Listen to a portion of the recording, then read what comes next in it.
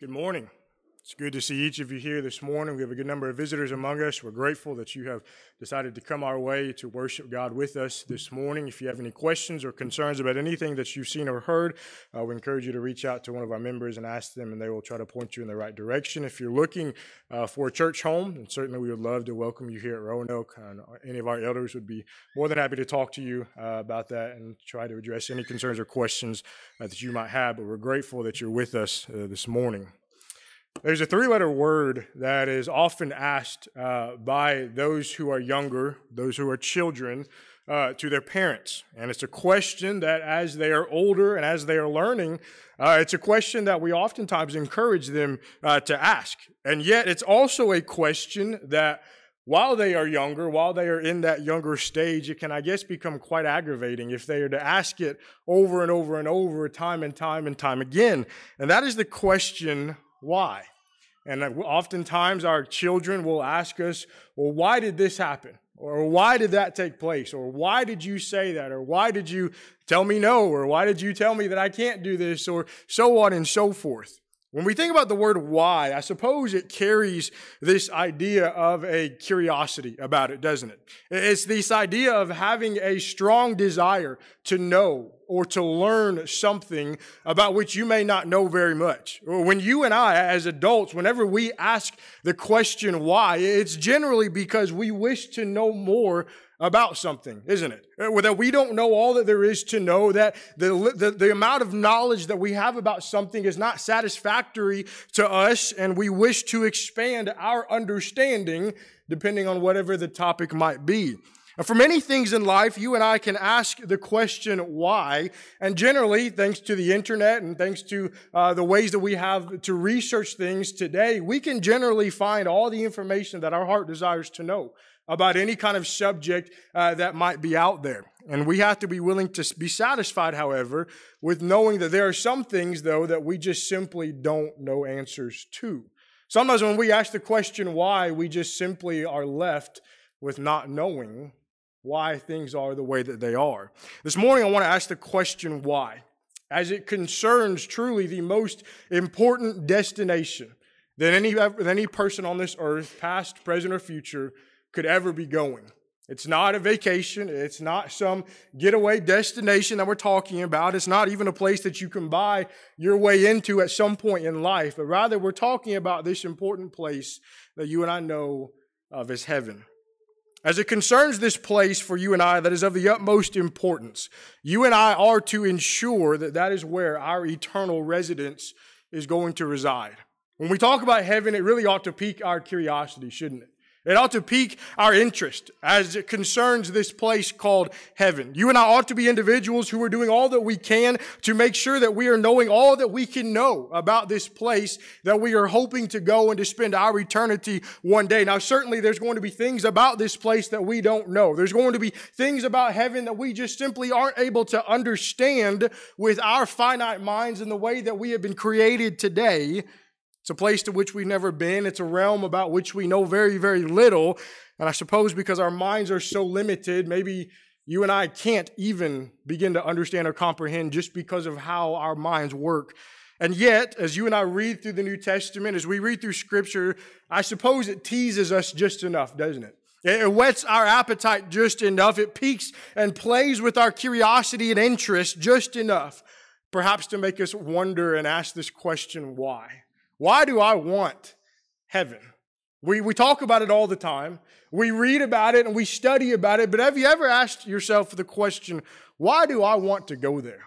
Why do I want heaven to be my eternal destination? When we read through the Bible, specifically getting into the book of Revelation, when you read into Revelation chapter 21, John is writing there and he's describing for us a place called heaven, this place that we wish to go, but he is using what you and I would call in our language today superlative terms. In other words, he is using terms that we know today, that we know in our world that make sense to us to describe a place that is nothing like anything that we have ever seen. In other words, it is a realm that we know really nothing about, and yet John is trying to help paint for us a picture So he's using terms and things that you and I can understand and that you and I can know. And if you read in Revelation chapter 21, John begins to describe for us this place called heaven. And within this, he begins to talk about these crystal clear and high walls of jasper. He talks about the gemstones that are there. He talks about this city of clear glass, how it has a street of gold, how there are 12 gates there that are like pearls. He mentions how there is no more sun, there is no moon, and that it's only lit by the glory of our Father in heaven. Talking about its gates are never closed. And when you read through Revelation 21, he gives us a detailed yet also a figurative picture of this place called heaven. This place that you and I so desperately wish to go. We have somewhat of a picture of what it looks like, but that still really doesn't answer the question, why? Why do you and I want to go to heaven? Why do we want to make this our eternal destination? 4 areas of observation this morning, and then we'll offer the Lord's invitation, and the sermon will be yours. Why do I want heaven? Number 1, I want heaven because of who created it. I want heaven because of who created it. When you and I begin to think about God, and when we even begin to try to comprehend or to understand His wisdom and His foresight, it's truly an impossible task. His wisdom is so vast. It is so much more advanced than our minds could ever even begin to understand. And we see that play throughout the Scriptures. The fact that from the very beginning of time, before the beginning of time, God understood how everything was going to take place, and He set specific things in motion to try to help us in our day and age. The fact that talking about the church was God's eternal purpose from the very beginning. You can read in passages like Ephesians chapter 3, beginning there in verse 8, where Paul says, "To me who am less than the least of all of the saints, this grace was given, that I should preach among the Gentiles the unsearchable riches of Christ." Verse 9, "And to make all see what is the fellowship of the mystery, which from the beginning of the age has been hidden in God, who created all things through Jesus Christ, to the intent that now the manifold wisdom of God might be made known by the church to the principalities and powers in the heavenly places, according to the eternal purpose which He accomplished in Christ Jesus our Lord." And we're not going to dig too deep into this. We're going to save that for a little bit later on in this year. I'm going to do a walkthrough on Sunday nights later on through the book of Ephesians. But from the very, very beginning, you and I understand that the church, this eternal institution, this place of perfect joy and rest for us as Christians, that was there from the beginning. It was in the plans from the beginning, and it was for us to be able to enjoy. I think about Titus chapter 1, where it talks about eternal life, how each of us can secure it. Titus chapter 1 and verse 2, "In hope of eternal life, which God, who cannot lie, did" what? Promised before time began. When I think about God and I think about His wisdom, His ability to know what the future is like and to plan in the future with us in mind, brethren, it ought to make us feel so grateful for that. That talking about God, He's the one who has created this place of eternal abode, this place that you and I should so desperately wish to end up once this life is over. When we think about the creator of heaven, we think about the creator of the world. Genesis chapter 1 and verse 1, "In the beginning, God created the heavens and the earth." And at the very beginning of our quarter here, as we're going through in this survey of the Old Testament, we talked a little bit about this creation of the world, didn't we? And we talked about how it wasn't just by pure chance. It wasn't just by a random explosion. It didn't just happen. But rather, there is perfect design.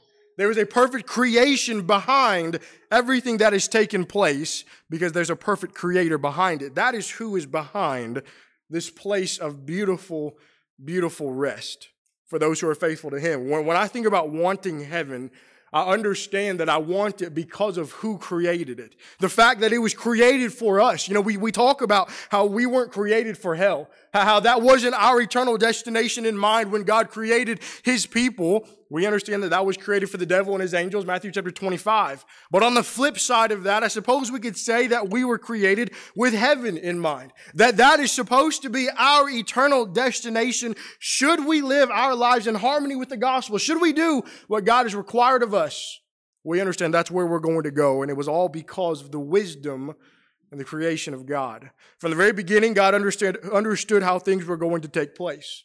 God understood that Jesus Christ was going to have to come to this earth, that He was going to have to live a perfect life. He was going to have to leave us a perfect example, and that He was going to eventually be that perfect sacrifice. He would establish His perfect church, and how you and I would each have an opportunity to be added to that perfect institution. We have an opportunity to be in heaven because of the one who created it. Here's number 2. I want you to think about this. I want to be in heaven. I want heaven because of who will be there. I want heaven because of who will be there. You know, sometimes when you think about going places, maybe you go on vacation with somebody, with some people, sometimes that can affect how you're feeling about your trip, can't it? You know, if you like the people that you're going on vacation with, you're going to probably have a really good time. But if you don't like the people that you're vacationing with, maybe just don't go on vacation with them. But if you have to go on vacation with them, that can affect your mood, can't it? It can affect the way that you feel about your trip and how things happen during your time together, all simply because of who is there with you.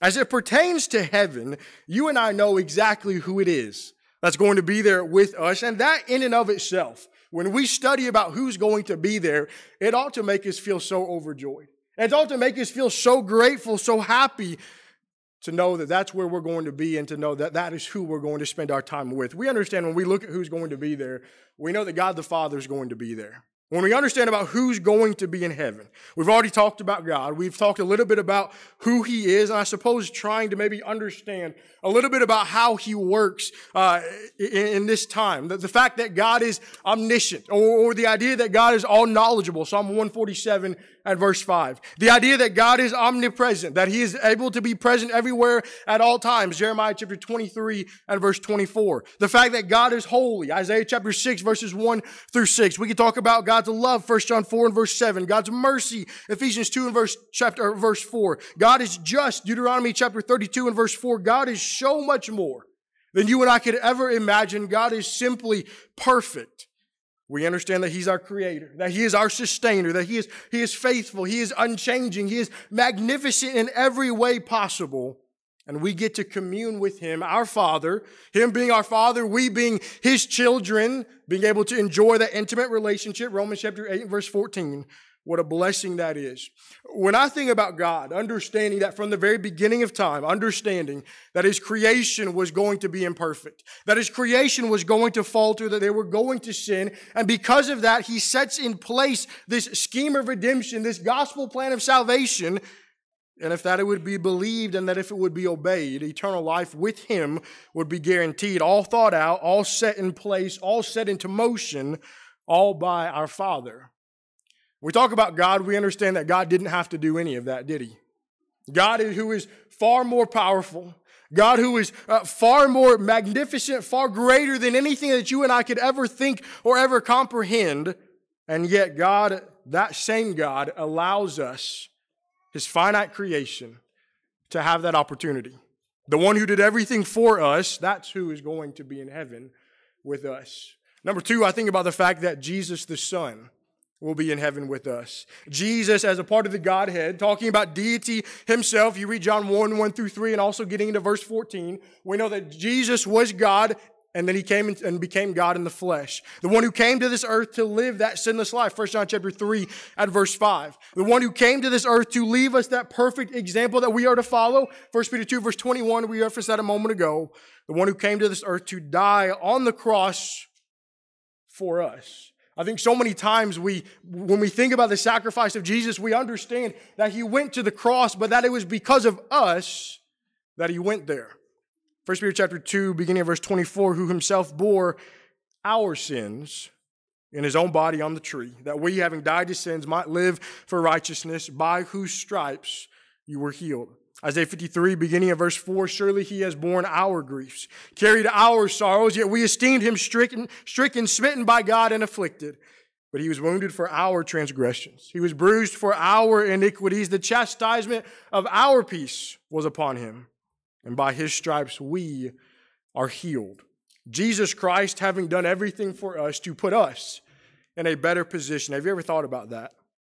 Have you ever thought about how personal the sacrifice of Jesus, Him going to the cross, have you ever thought about how personal that is? How He came to this earth for you and for me. He endured the ridicule, the mockery, the scourging, the blaspheming, everything He went through, all so that we don't have to go through it. Also that we can have this home in heaven one day. It's a beautiful picture. That's why I want heaven. because of what Jesus has done for me and the fact that Jesus is going to be there, where would I be if it wasn't for Jesus Christ, my Lord? Here's number 3. Who will be in heaven? I think about Christians who have passed on. There was a man who said once in the midst of his family reunion, and I don't know if this is true or not, this is just some, preacher adage that has been passed on and on. But he said in the midst of his family reunion, he said, all of us will probably never, ever be able to be together again due to the busyness of life and due to the old age of others. But so he said this, he said, so live your life so that one day you can join that reunion that never comes to an end. Have you ever thought about talking about those who have passed on? Have you ever thought about godly, faithful mothers who have lost a child far too early and the reunion that they're one day going to be able to have with that child? Have you ever thought about families going back into the times of the New Testament, talking about those Christian martyrs who lost their family or their friends in faithful service to Christ and the reunion that they are enjoying right now?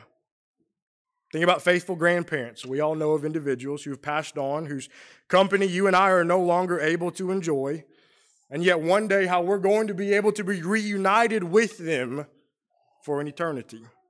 Faithful soldiers who have ran their race, who have crossed their finish line, who, like Paul said in 1 Timothy chapter 4, finished his course. In the way that we are able to be with them, that's why I want heaven. I want to be able to spend, I suppose, what seems like maybe an eternal day off. A day that never ends, a day where we'll get to enjoy fellowship with them and worship and praise to God with no worries, no care, no sorrow, and no stress. After these things I looked, and behold, a great multitude, which no one could number, of all nations, tribes, peoples, and tongues, standing before the throne and before the Lamb, clothed with white robes, with palm branches in their hands, crying out with a loud voice, saying, salvation belongs to our God who sits on the throne, to the Lamb. Revelation chapter 7, verses 9 and 10. I think number 4 and also number 5, I think about brethren who we really don't know. Brethren who are here today that we know, but then brethren who are perhaps on the other side of the world. Brethren who perhaps have lived in times past. Brethren who are in the future, maybe haven't even been born yet. Should the Lord rather let us continue to live on this earth for however many more years. Think about all of the brethren that you know, but the brethren that you also don't know. You know, the church is far larger than what's right here in Roanoke, Texas, isn't it? I grew up in St. Louis, and in that area there were a lot of congregations of the Lord's church. And I know probably hundreds of people in that area who are faithful Christians. I spent a lot of time during my, older, that sounds bad. I'm not old, okay? I never should have said that in the first place. It's going to keep coming back up. But I think about when I was, 18, 19, 20, my time in Middle Tennessee to where just a few years ago where I was preaching there. And I think about the hundreds, probably thousands of faithful Christians that I know in that area. Thinking about Tennessee and Alabama and Georgia, what we would call the Bible Belt, right? And there's hundreds of thousands of Christians there. And yet I understand that the church is far larger than that, isn't it? The church is far larger than what we know here in the United States of America, and it's simply amazing to think about. That there are thousands, perhaps hundreds of thousands of faithful New Testament Christians who are around our world that we don't even know exist, and how one day we're going to be able to commune with them in heaven for an eternity. It's special because when we get to heaven, it's going to be a reunion of sorts. I know that sometimes family reunions perhaps are not your most favorite thing, but this is different, isn't it? This is different because it's a reunion in which we will all be grateful to be there. We will all be there to worship our God in heaven above. It's a reunion of faithful soldiers who have battled, who have fought, and who have won, and who are able to share and enjoy their eternal reward that God has allowed them to have. That's why I want heaven. Number 3, why do I want heaven? Well, I want heaven because of who will not be there. I want heaven because of who will not be there. And I suppose it's interesting to phrase it this way because you and I know that when we study about God, and we've referenced this before, God wants all of His creation to be in heaven in eternity with Him. God's not partial. God has not selected some to go to heaven. He has not selected some to miss out on heaven. That's Calvinistic ideology. He doesn't love some more than others. He's given every single person the exact same opportunity to answer the gospel call. You can look at passages like 2 Peter 3 and verse 9, 1 Timothy chapter 2 and verse 4, so on and so forth. So what do we mean? And when we talk about heaven, not only wanting heaven because of who created it and because of who's going to be there, but in saying that I want heaven because of who's not going to be there. Well, let's talk about it. Who's not going to be in heaven? When you read in Matthew chapter 7, there Jesus, beginning to close out the Sermon on the Mount, he talks about those who practice lawlessness. And he talks about those who are going to be individuals who are not going to be in heaven. Not everyone says to me, Lord, Lord, shall enter the kingdom of heaven, but he that does the will of my Father in heaven. Verse 22, many will say to me in that day, Lord, Lord, have we not prophesied in your name, cast out demons in your name, and done many wonders in your name? And then I will declare to them, I never knew you. Depart from me, you who practice lawlessness. People who practice lawlessness, people who proclaim to be Christians, profess to be Christians, but don't live their lives in such a way, will not be in heaven. What about those who are living lives that are not to be considered righteous lives? 1 Corinthians chapter 6, beginning of verse 9. Do you not know that the unrighteous will not inherit the kingdom of God? Do not be deceived, neither fornicators, nor idolaters, nor adulterers, nor homosexuals, nor sodomites, nor thieves, nor covetous, nor drunkards, nor revilers, nor extortioners will inherit the kingdom of God. You want to know who won't be in heaven? You read passages like this, 1 Corinthians 6, 9 through 10. Read Romans chapter 1. Verses 18 all the way through verse 32. Read Revelation 21 and verse 8. Read Galatians chapter 5, talking about the works of the flesh. But when we think about this from our perspective, I suppose we can't really say that we rejoice in that, can we? Because when we talk about it, these are individuals. These are people, aren't they?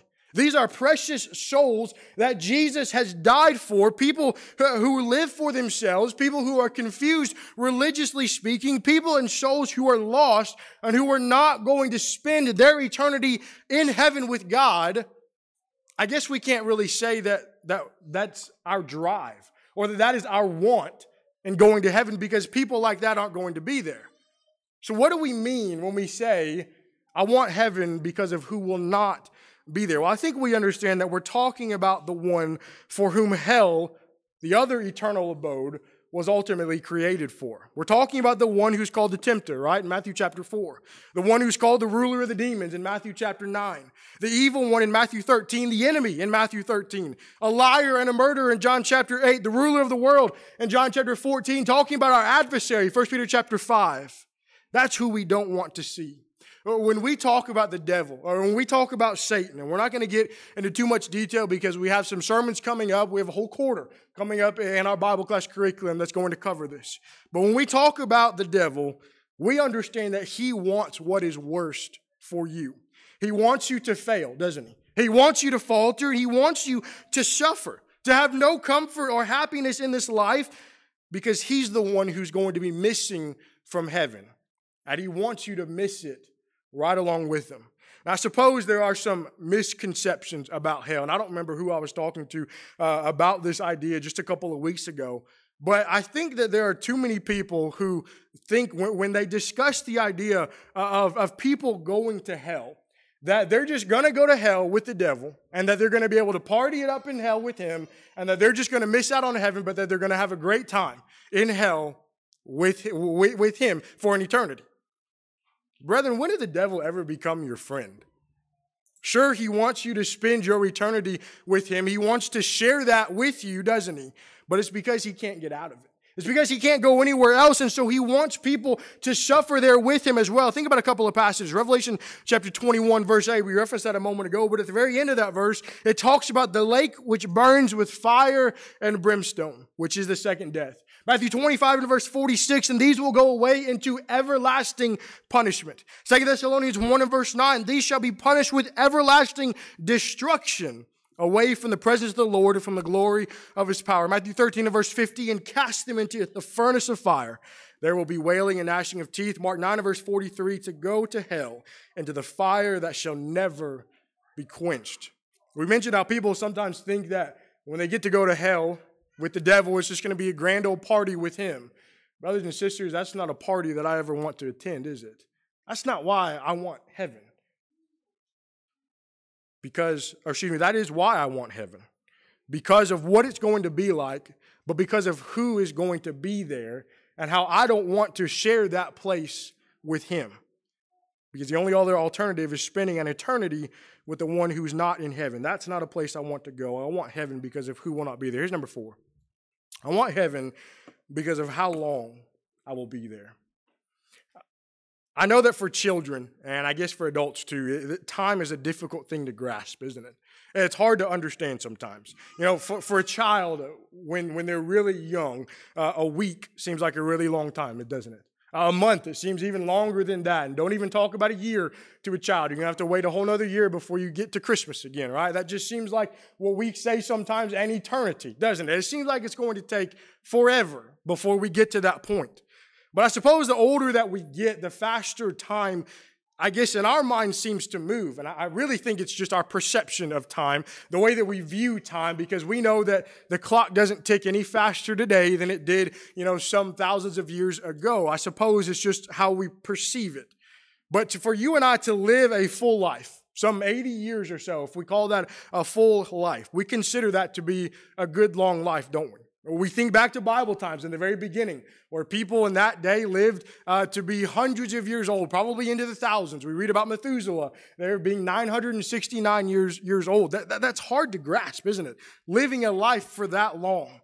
And yet when you and I begin to even try to understand the duration of heaven, of how long heaven is going to last, it's really difficult to comprehend. Because everything that you and I know, everything that we understand is right here, isn't it? We know everything that's right in front of us, and everything that we know right here has a beginning and it has an end. One day, whatever it is that we're talking about is going to end, and it's going to be no more. And when you begin to branch out from talking about that, I guess our mind can get kind of confused with things. When we talk about heaven lasting for an eternity, what does that really mean? Obviously, our bodies, our earthly temples, the temples that we possess today, they don't last forever. We understand that. They take a toll. They take a beating. They wear down. They break down. They eventually go into perish. 2 Corinthians 4 and verse 16, therefore we do not lose heart, even though our outward man is perishing, yet the inward man is being renewed day by day. And yet, when we talk about our souls, talking about that which lives inside of us, that is what lives on for an eternity.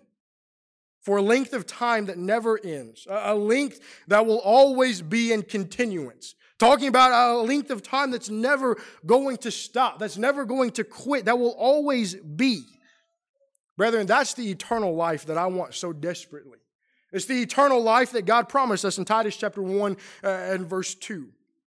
Brethren, that's why I want heaven, because it's never going to end. We say sometimes in our day and age, we say all good things must come to an end, right? And yet when we talk about heaven, we understand heaven is not going to end. There's not going to be any goodbyes. There's not going to be any of this, see you later or till next time. It's just simply never ending. It's a never-ending opportunity to worship and to praise God, Revelation 19, verse 5 and 6. It's a never-ending opportunity to commune and to fellowship with our brethren. It's a never-ending opportunity to enjoy a time where there's no sorrow, no suffering, no heartaches, no tears. Revelation 21 and verse 4. I want heaven because of how long I'm going to be there. There's an older story of an older woman. I may have told this before in times past. There's an older story, a story of an older woman who would go around and she would ask people if they're going to heaven. That was the question. That was how she would greet people. She would just say, this is mine. Hello, how are you? This is my name. Are you going to heaven? One day she went to the doctor and she had some tests done, and those lab results came back. And the doctor told her that she wasn't going to have much time to live. And she looked at the doctor and she said, "Shame on you. Why do you look so sad?" She said, "You just told me that I'm going to be able to go meet my Lord and Savior that much sooner." She continued her checkups with him until she became too sick, and she was eventually admitted to the hospital. And whenever there was a nurse or someone who worked there who came in to see her, she would always say and ask the question, "Are you going to heaven?"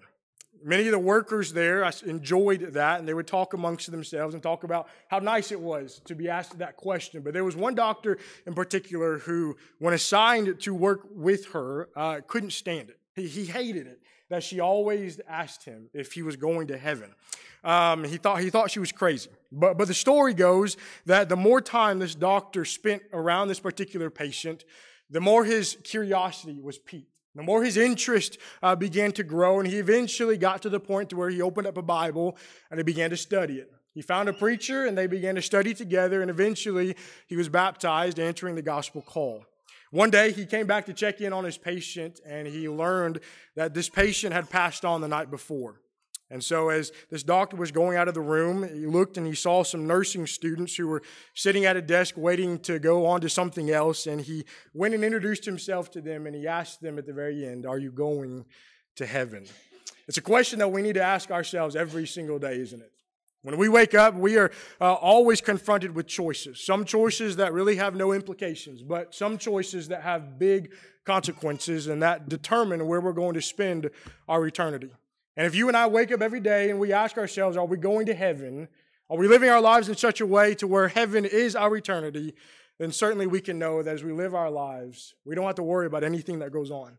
We look in our world and we see all of the turmoil, the heartache, the strife, the struggles that everybody goes through, and certainly we go through them as well.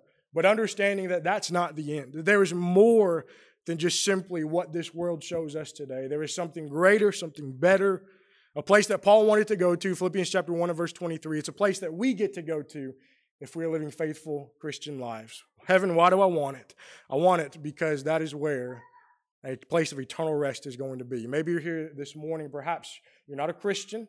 Maybe you've been studying on your own. Maybe something was said this morning has piqued your interest, your curiosity. Maybe you want to study more about this. Know that you can do that. You can reach out to someone here. We'd be more than happy, more than willing to sit down, to open up the Word of God, to study, to try to answer any questions that you might have. But maybe you've been studying on your own, and you understand that right now you're not in fellowship with God, that right now heaven is not your eternal destination, and you want to change that. Know that you can do that. You can come forward, repenting of your sins, confessing Christ's precious name, and we can baptize you in the water. But also know that you don't have to do that in that way either. There's no book, chapter, and verse that says you have to walk down the aisle at the end of a church service or worship service and do that. You can wait till folks are gone, and you can grab somebody, and we can do it after once most people are gone, whatever is most comfortable for you.